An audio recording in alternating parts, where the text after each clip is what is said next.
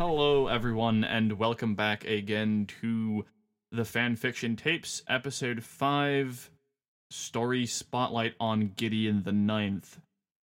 I'm Maya, and I am joined by... Hey, it's Cam again. You know, that guy from the internet on the first episode. And as usual, I am Ian, the producer. As you may have guessed from the title and that intro, today's episode is all about Gideon the Ninth, but what is a story spotlight?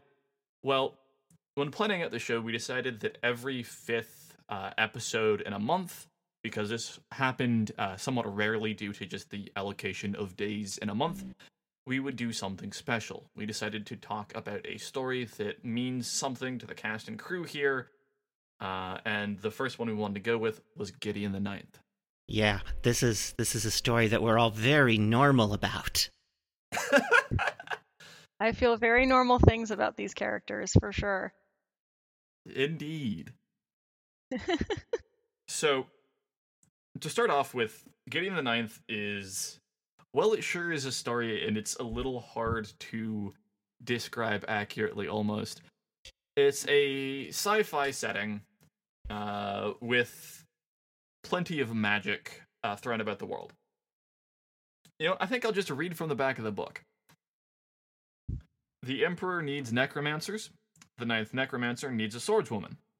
Gideon has a sword, some dirty magazines, and no more time for undead nonsense. I think that's probably a pretty apt description of the book. Yeah, like that's it. That's the story.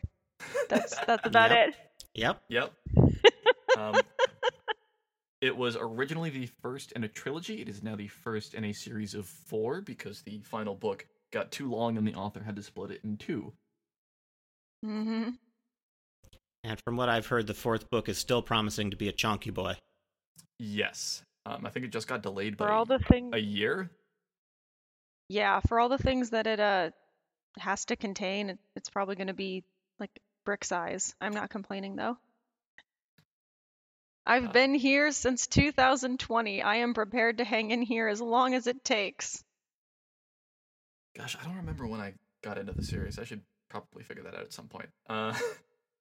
But we will, as kind of the nature of this implies, be getting into spoilers for the book. We'll try to avoid getting into spoilers for the rest of the series, but that is going to happen during the episode. So if you don't want any spoilers at all, there's your warning. Although I will say this is a book that is meant such that spoilers do not ruin it. It is a book that was definitely written to be reread. Mm-hmm. And that's one of the things I appreciate about it. Yeah, it just gets better on each reread. Mm-hmm. Yes, which is why I have bought 3 copies and no myself.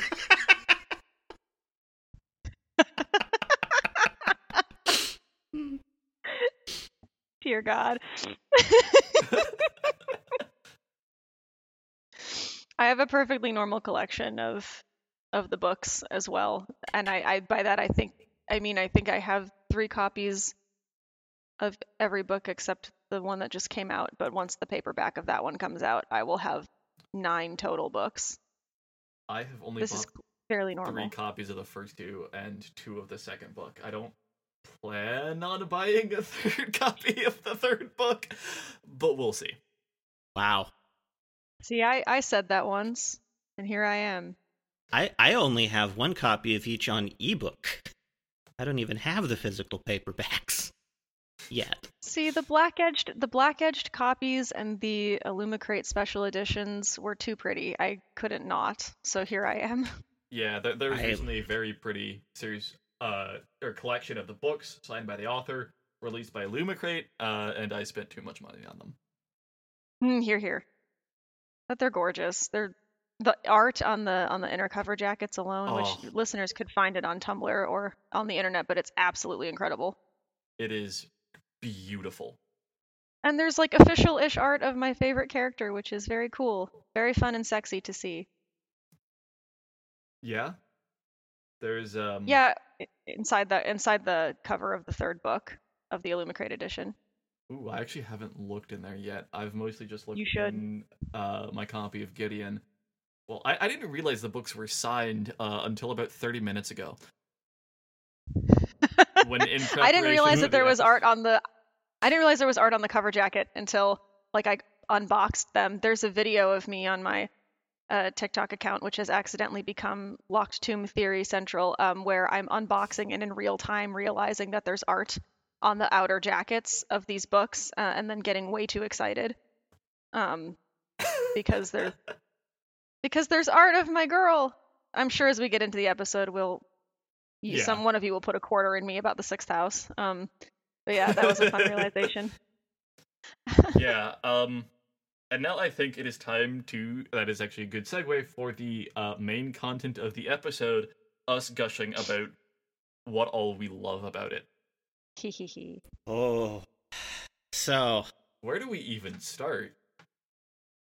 well, to tie it back into a previous episode for me, I think I've mentioned in our episode on plots that I like plots that involve mysteries and heists, and Gideon the Ninth,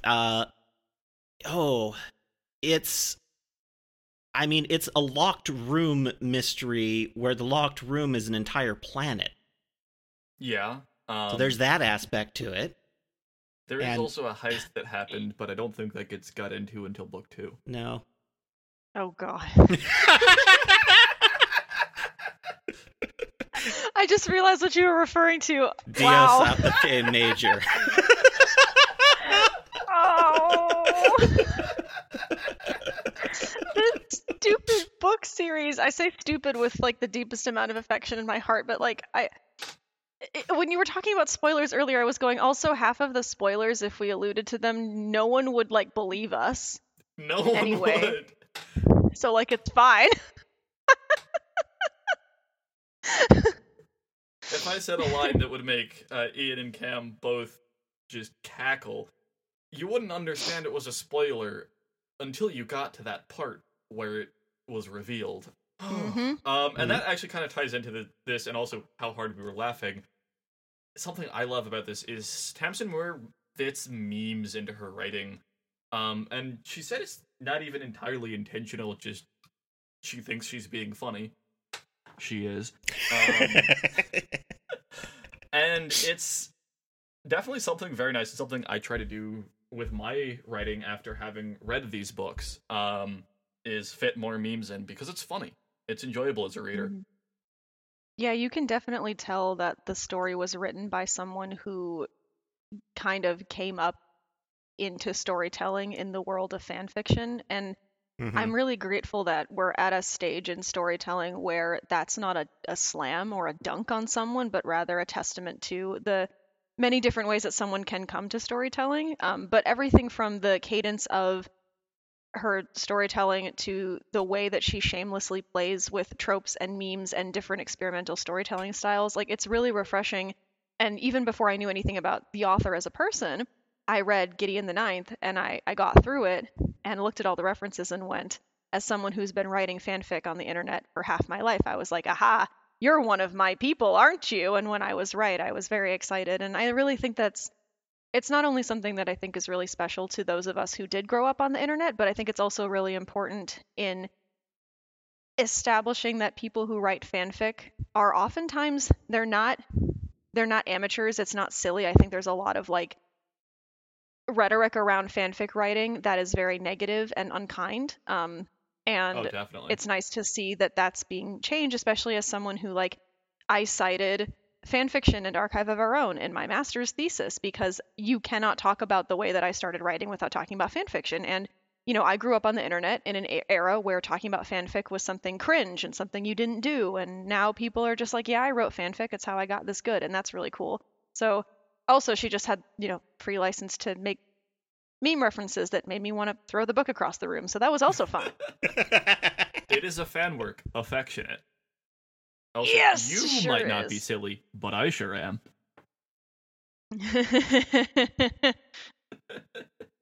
How about we dig into one of the things that I know all of us have been rotating in our heads about this book, the characters. Mm-hmm. Whoo boy, what a cast of characters. That's putting it mildly. So, to start off with, you have the titular character, Gideon the Ninth, or Gideon Nav. basically an indentured servant to one of the other main characters, Harrowhark Nonagissimus. I hope I pronounced that right. There's a pronunciation guide, and I'm still bad at it. I think it's a hard G, Nonagesimus. Darn. That's how I've been saying it. Yeah. But then again, I was involved in very spirited, affectionate debates on my TikTok page about if it's Palamides or Palamedes, so like I cannot possibly judge. I'm just sitting here. I say it the second way, Palamedes. I say Palamides. Oh. Well, that's the end of the episode. I'm afraid Cam will never be... No, kidding. Wow! Admittedly, it's mostly because of the fact that that's what the pronunciation guide says, but also because then you can make a Palamides nuts joke, and I commit fully to the bit. Oh god, I almost made that joke while you were saying that. You understand me. Yeah, and it looks like it says, Gessimus. I just opened up the pronunciation guide because I knew I was going to mispronounce it all episode, and that would bug me if I didn't. So to any listeners who have never heard of this series before and are like, oh, what am I getting myself into? You're getting into, you know that feeling when you read like a book with words you've never heard said out loud, you've only read them. That experience is replicated a million times over with like all the people in this book. It's not just you. Don't worry about it. Yeah. Tamsin Muir's writing, and kind of related, is a bit complex. It's a bit to chew through. This is probably the first time in over a decade where I've had to go and look up what the words in a book were. Oh yeah, that actually happened to me too. That's very surprising to run into, and very, very, very helpful to have the ebook on that point, by the way, because then you can just highlight the word and tap and say, look up. Oh yeah, probably. Yeah. I have also heard phenomenal things about the audiobook while we are in an audio format. I have not listened to them because I don't have the attention span for it, but I have heard only phenomenal things. Oh right, the characters. Oh right, that's what we were talking about. Characters. Harrow and Gideon have a very fraught relationship. Harrowhark, she's called Harrow by pretty much everyone, she's the head honcho of the Ninth House, which is some small planetary religious sect. They're a bone cult. I was about to be like, that's a very diplomatic way of defining it. Yeah, I was trying to be diplomatic. I'm not Gideon. That's fair. Oh yeah, also, have I mentioned, Gideon carries a sword. She's a sword lesbian. She does. I love it. Mm-hmm.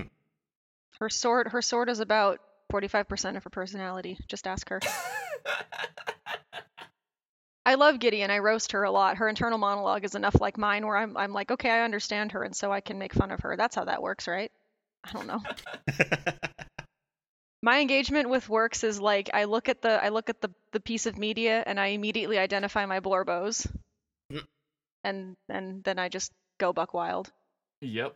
And speaking of Cam's blorbos, oh wait, actually, I realized we never actually gave a description for Harrow.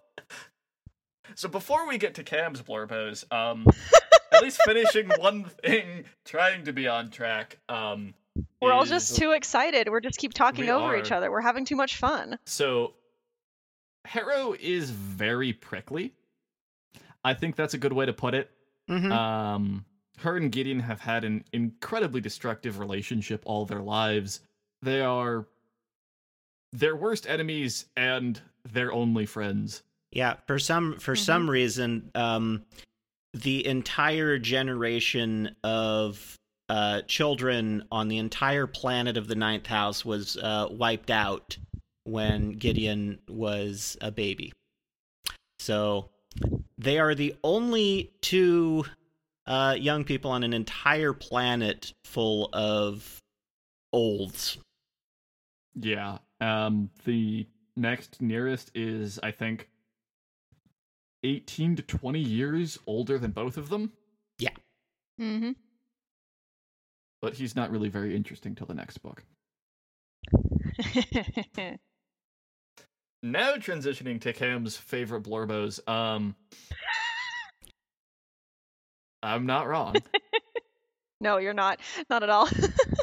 The sixth house is comprised of Palamedes Sextus, the Master Warden, and Camilla Hecht. I don't actually remember what her title is.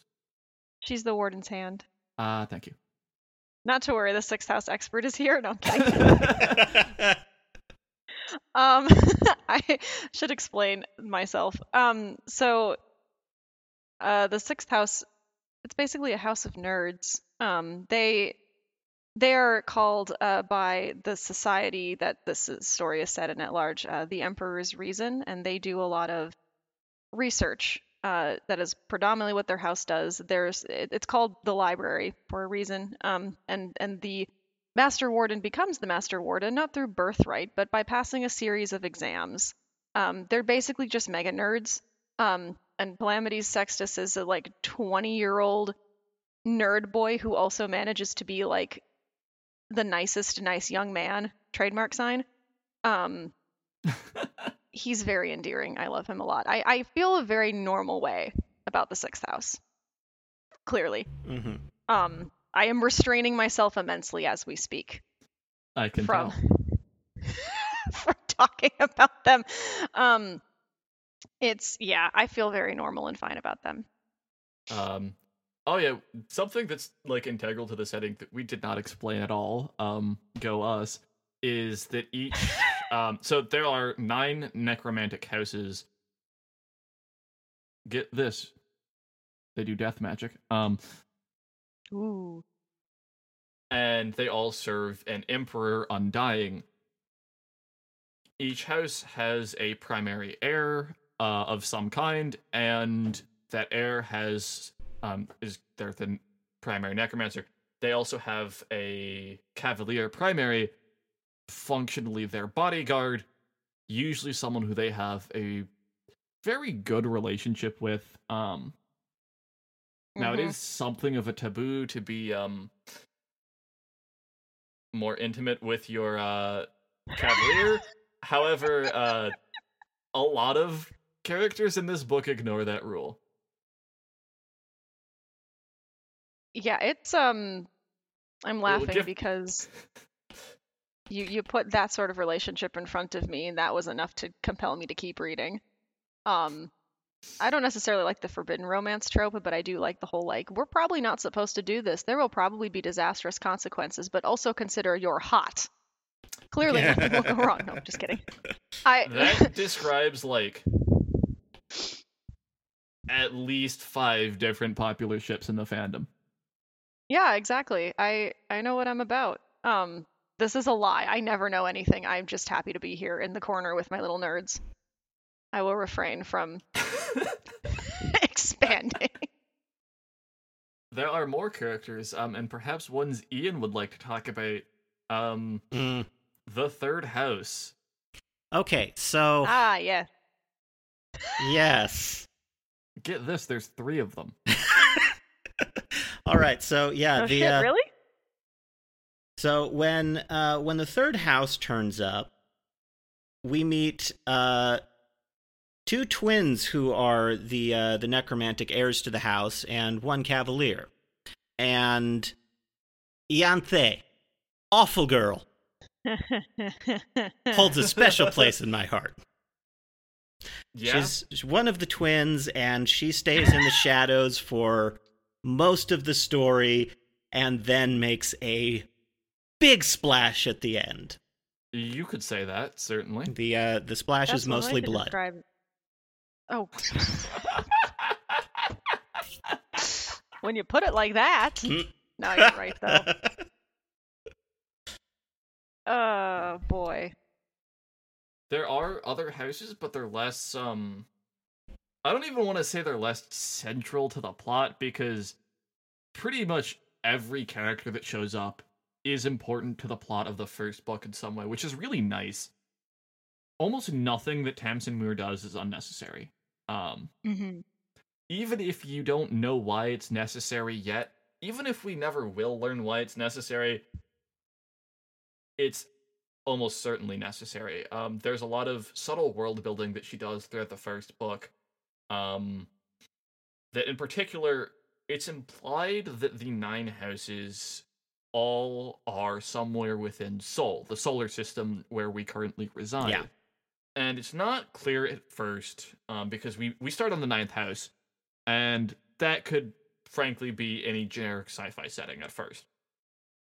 When you reach the 1st house with Gideon and Harrow, you start to see some hints of it. Yeah, there's a lot of hints that, for instance, the 9th house is way, way further from the central star of the system than the 3rd house is, because they both have to put coverings over their eyes to deal with the intensity of the light.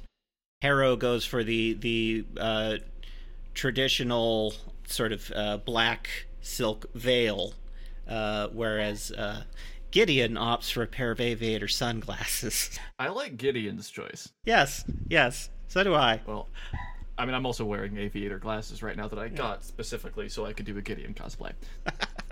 There's a moment where Gideon is confused by the day-night cycle of the planet. Because she's Girl, used... me too. It's called insomnia. Because she's used to having the lights being electronic and controlled automatically. Electronic, they're neon lights. Sorry, marginal nitpick. They're not LEDs. They're neons. Yeah, no, it was something. They still work off of electricity. Well, yes, but usually electronic lights refers to LEDs.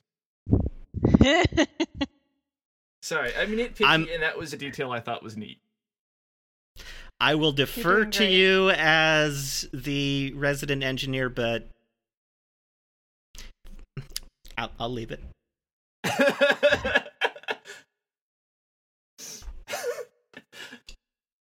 Yeah, there was something that I was going to say about characters, and I don't remember. Oh, yeah. I'll wait till you get back to that topic, though. I just got too excited for a minute. I think if anything, I think if I was gonna, I don't remember if I had anything else to add on there. I've been thoroughly derailed. I was gonna mention that what we just mentioned with kind of the details about the houses and the neon lights. There is actually like a kind of reference to, well, they're not literally neon, but they run off of noble gases. These lights are usually called neon lights because they have some kind of gas inside that's excited by passing electrical current through it, and then it glows. Yeah. Be careful doing that with some gases. Some will just explode. Please do not blow yourself up. This has been a PSA.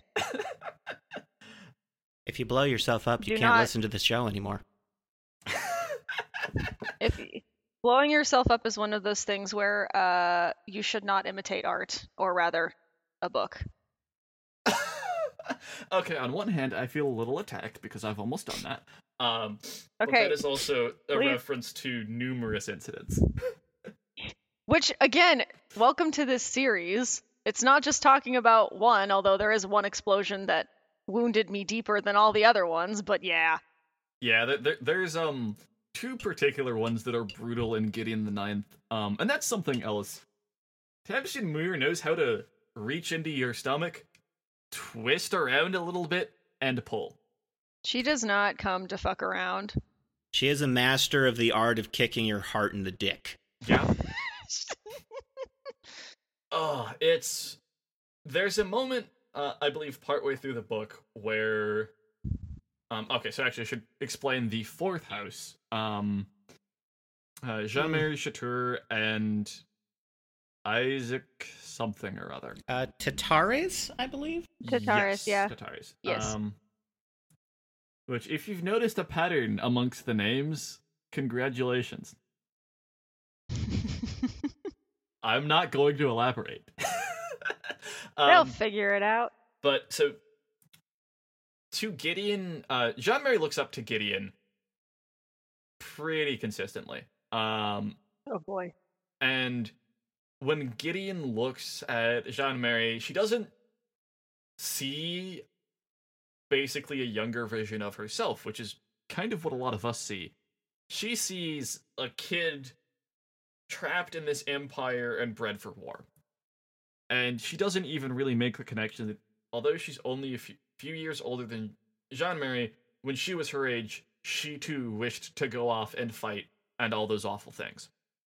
Yeah, the way that Tamsin very consistently takes character dynamics like that and uses them as mirrors is one of my favorite elements. I'm very much like a character-driven storytelling kind of person.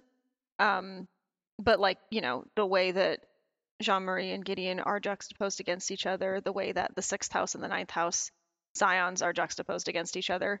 I could talk about that for forever. Yeah, I could talk about that forever, but I will not because I'm trying to be normal. Good luck. But it's all I will say is it's very interesting, especially with the sixth house and the ninth house, because the sixth house is an image of what Camilla and Palamides are an image of what Gideon and Harrow could be if a few key things were different. And I find that endlessly fascinating. They were Gideon and Harrow if they had a good childhood. Yeah, and like didn't hate each other. Like, well, okay, I mean, context. that would be a byproduct of a good childhood, I think. That's fair. I mean, context, I guess, for people coming in on this blind. Camilla and Palamides grew up together. They were in lockstep from the very first moment that we meet them in the story. They are possibly a bit too attached. But that's for another. Yeah, okay, listen. I'm trying to be normal about them. But the two of them are. Palamides looks at Harrow and sees someone incredibly intelligent, someone that he respects. And by contrast, the rest of it seems to be, I don't know how to describe it, but there's something about the way that it's laid out in the actual text itself that even if you've never, ever read anything about the story before, you know that this relationship, Gideon and Harrow's, is signaling at something that could be more because you're also looking across the text at the sixth house and how they're constantly thrown together, if that makes sense. And I think that's really interesting because Tamsin does a really good job of doing that. Like it's like you're being gently nudged in the direction of a conclusion, but whether or not you take that conclusion seriously is up to you. But yeah, anyway, interpersonal relationships, very juicy, very interesting. Really enjoy the way that Tamsin, because I feel like a lot of writers, especially in this crossover genre she lives in, they spend so much time on like the setting characters. And world building and the characters themselves, but not as they relate to each other. And you really need all of those things to craft a rich story that's really engaging. And clearly, as seen by the three of us, it's very engaging. She did a good job. If you are a person who really enjoys like characters and characters being written well, then The Locked Tomb is definitely a series for you. Mm-hmm. It's a very voicey story as well. Like Gideon's narrative voice is so fun. For me, yes, anyway. It is. Like, I totally agree. Sorry, like it feels like you're listening. Feels like you're listening to what you are listening to, like an 18, 19-year-old young woman and her internal monologue. And the way I will say that I would not classify Gideon the Ninth or really like the whole entire story as like a romance, but love is in it. And I like that as well. It is. I wouldn't call the series a romance, but romance does happen during the book. It's just like, it's there. It's happening. And also, so is everything else. Everything else is happening so much all the time. It feels like getting hit over the head with a brick, but in like a really good way. There's a phrase from The Hitchhiker's Guide to the Galaxy that amounts to that, yes. It's something like drinking a pan-galactic gargle blaster, which, as I recall correctly, is described drinking as being like hit in the head with a gold brick wrapped around by a lemon. That is one hell of a descriptor. It is. I need to reread Hitchhiker's Guide. Oh, the other thing, and I will maybe shut up and be normal after this, although jury's out. But I grew up I grew up in a Christian home, and I still am a Christian. And if you grew up around the Bible, especially if you grew up like in the Catholic Church, you're going to find a whole wealth of things to analyze and think about in this story, because there's a lot of religious references. Muir herself is Catholic and was raised Catholic, and that's really interesting as well from like an analysis perspective. There's a lot of nods to and references to, especially when we get into like the concept of the Emperor Undying, aka God, as some people in the first book referred to him. And all of that is, if you are the kind of person that likes to analyze what you read, you will have so much fun with these books. Just an endless amount. There is so much to analyze. There is layers on layers of stuff that the fandom hasn't even begun to touch yet because we don't have the final book. And the final book's gonna kill me. Oh god, I suspect I am going to spend that evening just laid out. Mm-hmm. It's an experience. It sure is an experience, and one that I wholeheartedly recommend to basically everyone. Another thing that if people like, they should read this. If you like well-written, well-choreographed sword fights, this is a series for you. Yeah. Specifically, the first book has just great one. There's one in particular, one fight in particular in the first book that lives in my brain forever because I am very normal. Is it? Oh, actually, I'm not certain which one that is. There's two candidates I'm thinking of, but my guess would be the second one. Go Loud. Yes. Okay.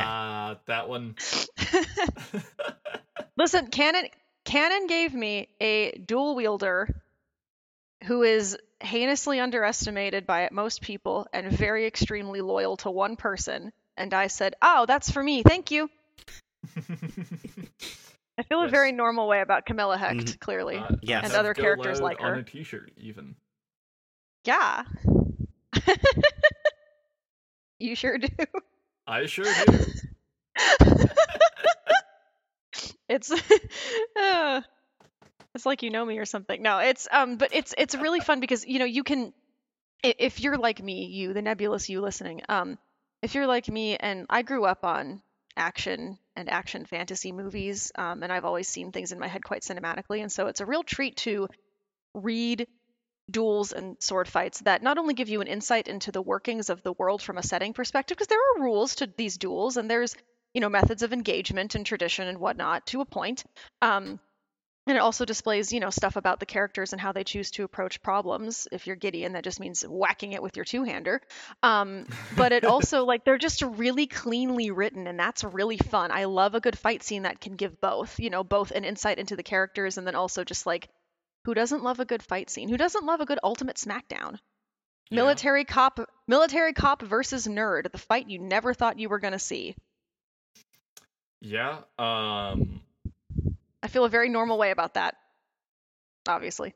How many times have I said that in this episode? Everyone's going to be sitting here like, "Oh, Cam's really weird." Like, yeah, I am.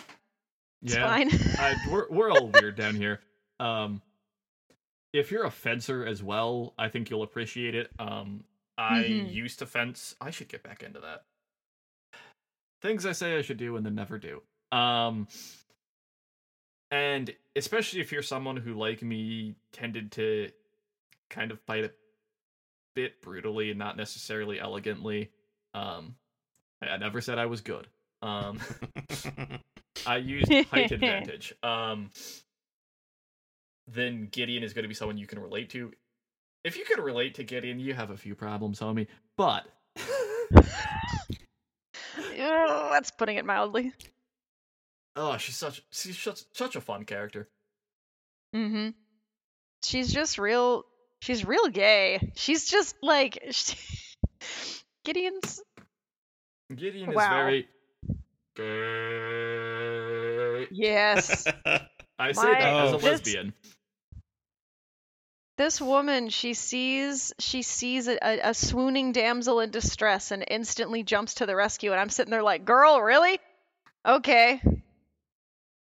I cannot judge, but like, girl, really?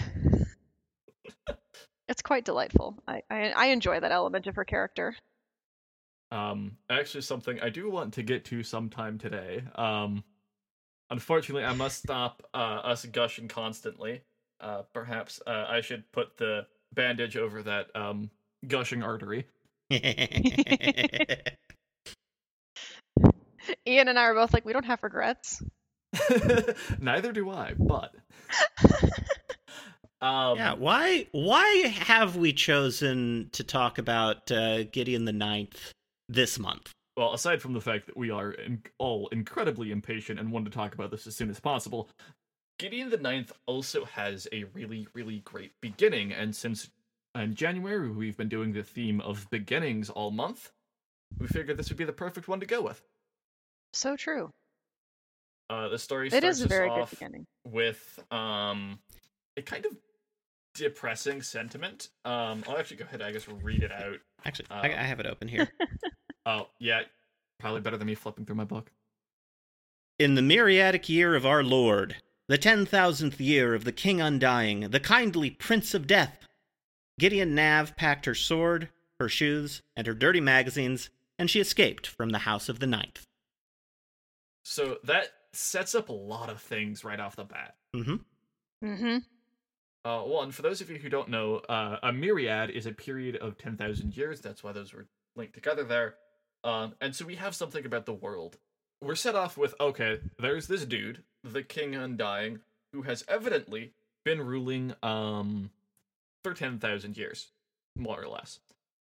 And also, for those of you who were raised in the US or otherwise have a lot of culturally Christian influences, you probably recognize the year of our Lord being a Christian system of dating. So there's already analogies being drawn to Christianity and Catholicism, as Cam mentioned earlier in the episode. So there's a lot right there, and we're barely through the first sentence. Yeah, and particularly the format of referring to it as Year of Our Lord is very much a Catholic-ish tradition. Yeah, that's actually what the dating system of AD, if you've ever seen that before, that I believe is Latin for Year of Our Lord. I may be wrong at that because I didn't take Latin in school. I took Spanish. Anno Domini, or something like that. Yeah. I know that that's what AD stands for. I just don't know what that translates to in English. My smarts only go so far. But yeah, like when you're talking about like starting a story and all the like common, I think I went on a rant about this the last episode I was on, but like the common advice of like, when you start a story, like you should pack in, all this stuff in the first, sentence. It doesn't always work that way, but Gideon the Ninth is one example of doing that successfully and really succinctly. Yes. And then we also get a little bit more about Gideon, because she packed, what was it again? Her sword, her shoes, and her dirty magazines. So, first off... She has her priorities. Yes, she has her priorities, and she has them in the correct order. I say this as a lesbian with probably too many swords. No such thing. Collect more. I'm enabling you. Also... I probably will when I start earning money this semester. Every household can always use more swords. For flavor, for spice, for decoration. Oh, my parents are going to be so depressed when they hear this episode. Hi, parents. I regret nothing, despite how it sounds right now.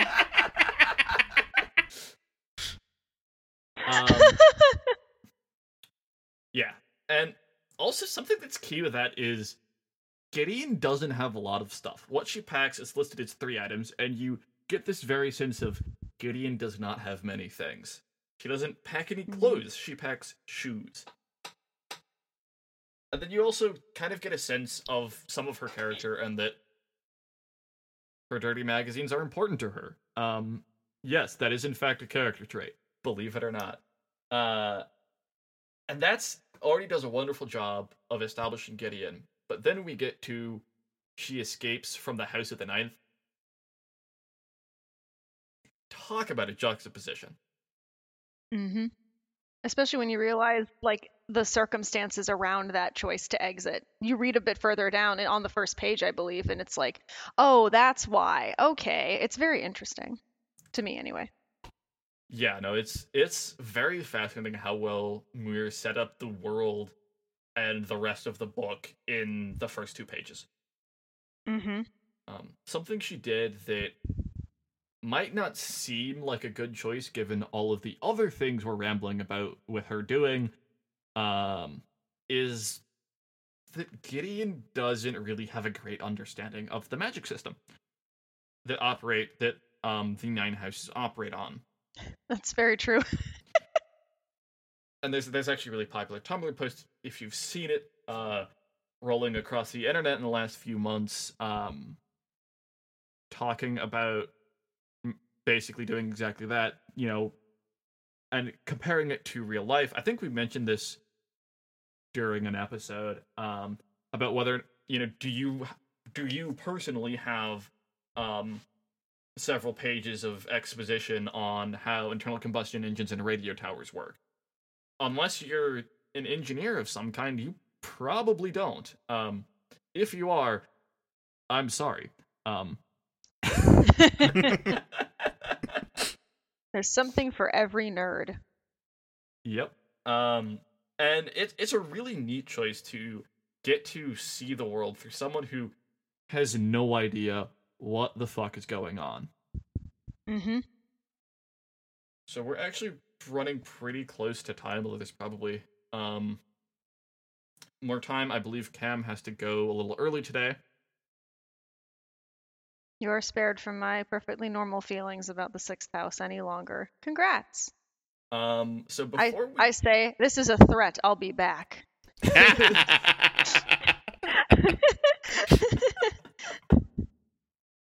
Oh, don't worry. By the time I'm finished talking about Ianthe, they'll be begging for you to come back. Oh boy! I mean, listen. Someone in the room has to be a fan of the 3rd. I find the 3rd interesting and concerning. I also find the 6th interesting and concerning. But for some reason, I just looked at the librarians and were like, "You're mine now." I think No idea why that could be. Understandable. Yeah. Speaking as someone who has spent a lot of time avoiding social contact via libraries. Yeah, you get me. Mm-hmm. All my AO3 discography for this series is just 6th house. All I write about is the 6th house. I branch out a little bit every so often, but you stick with what you know, and what I know are nerds doing you're nerd good at stuff. it too. I don't know. Oh, thank you. I have fun. Okay. It's a series that lends itself very well to fan work creation, which I really respect. That it does. There are even at some point in the series, I'm not going to mention when, but the author has some of her own AUs. So look forward to that. Because it's wonderful. I could not count how many fan works that spawned. Actually, I very much could because AO3 counts it for me. I was going to say. Before we devolve into giggles and rambles again, I want kind of all of us to give our rating on Gideon, how we feel about it as a book, and maybe out of 10, how we feel about it. Cam, if you'd like to go first. Oh boy. All right. How I feel about the book? Very normal. I'm going to say I'm going to give it a 9 out of 10 simply because I feel a 10 out of 10 way about one of the other books in the series, so there's like a ranking. In terms of Gideon, the only thing that I have to say about the book that it was a bit jarring to me but did not take away from my enjoyment is that there are parts of the story that do yield a lot to description without a lot of dialogue or action, which when put so sharply against Gideon's narrative voice throughout the rest of the story, it did feel a little not strange in a bad way, but just it was a bit different. But other than that, 10 out of 10, no notes. It's a story that I think if you aren't sure about the whole crossover genre thing, this will convert you because it is very cleverly done, it's very well done, and it's fun. Despite the very serious topics at hand and all of the nuances that are tackled, it's fun, and it's really rare to find a story that makes you feel like you've been hit over the head with a brick. while you're also laughing and shaking your head ruefully at the like umpteenth meme reference that you found in the text. And I really respect and enjoy that. So those are my thoughts. Yeah, I would say if I'm have to keep my max out of 10 to within the series, that Gideon would be my 10 out of 10. Personally, it's my favorite of the 3 books because I'm a real sucker for narrative style, like what Gideon does. If you're a fan of how Percy Jackson is during the first 5 books of the Percy Jackson books, you'll probably also like Gideon's voice. And for me, Gideon's voice was a big thing. Transitioning to the way the rest of the series is done was a little hard for me, I'll admit. But it was worth it. Trust me, it's worth it. Truly. I really loved just the way Tamsin Muir did everything. The way the sci-fi was mixed in with the fantasy was very well done. And the characters, even like at least 2 years later, have not left my head. Hear, hear. I think I'm also giving this one a 9 out of 10. It is actually my second favorite book in the series overall. It's a very close ranking. There is a ranking, to be sure, but it's a very close ranking. I love the voice in Gideon, but like I am a sucker for world building and giving answers. I'm not an engineer. I probably should be, but I'm definitely the kind of person who likes it when the world goes into details about how internal combustion engines work. So there's not as much of that going on in Gideon. I'd probably say Nona's probably my favorite. Same. Nona would probably be my second favorite. Nona, and there's a lot of answering of questions that goes on in Nona. Yeah. But there's also more questions. There's always another question. There's always another secret, even. That's the phrase I was trying to remember. And that is a series that we'll be probably covering at another point. But yeah. Nona's my favorite as well, because answers, and also it just ruined my life in a really nice way.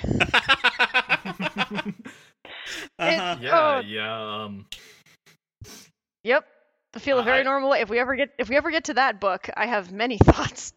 I remember you going crazy before anyone else in our spaces had got their hands on it, and you wanted to talk about it with someone, but you couldn't. No, I couldn't. I got an advanced copy, which was a boon, but also I was going insane for like 2 months. I couldn't talk to anyone. I was just sitting there going, well, I am feeling a very normal way. And I couldn't even be as abnormal in a fan space as I wanted to be, because people know me well enough to know what would make me not be normal about this book. And so I had to like act normal and fine. It was very hard. It was a good challenge for me. It was very interesting. And then everyone that I knew read it and were like, oh, that's why. And I'm like, yeah, it's okay. I knew that one of my best friends finished it because I just got a Discord DM that said, so that's why you've been acting like this. And I'm like, yes, that's why. That would do it. Thanks again for having me. I really appreciate it. This has been a blast. And if you want to find me other places online, for some reason, I do talk about the series a lot on TikTok. My TikTok handle is Hello Cameo, like cameo appearance. And then I also make things like shirts and stickers and patches and pins for the series on my Etsy shop, which is called Waywords, WAYWORDS Paper Co. So if you go to Etsy and type that in, you'll probably find me. So if you decide you too can have a shirt that says Go Loud on it if you want. I started the shop by accident kinda, a couple years ago, and fans like my stuff, so here I am. Yeah, I just do things. I don't know. But yes, you can find me places online. And we can talk about the Locked Tomb more on God's own internet, because what is the internet for? I suppose one good question: do you have any more of the leftover pens, Cam? I do. I ran a Kickstarter for backstory. I ran a Kickstarter. They are Ninth House skulls with the aviator sunglasses, and the aviator sunglasses have different pride flags on them. And the pin Kickstarter did really well, which was shocking and really flattering. And so, in a few weeks from when this episode airs, the leftover pins from that Kickstarter will be online for anyone who wants to get their hands on them. And you too can have a tiny skull with your favorite pride flag on it. Or even two of your favorite pride flags, which is what I got. Yeah, you can collect them. You can make a little collection. They can hang up on your wall or something, or on your jacket, and stare at all those who. Amazing, perfect. They can just stare at everyone around you. Which everyone will know. Yeah, I've already got, I think, 2 other Locked Tomb skull pins on my backpack, along with the one that was released with Nona.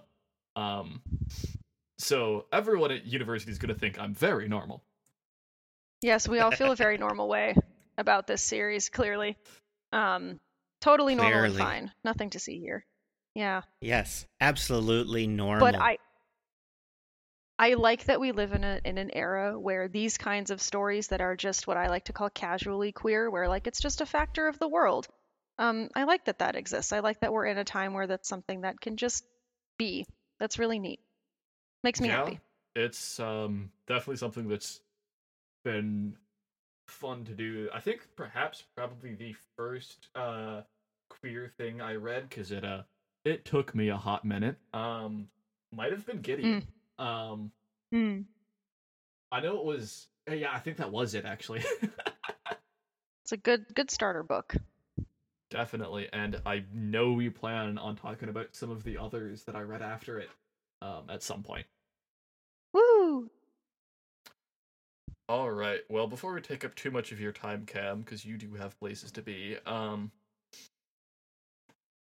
I have been Maya.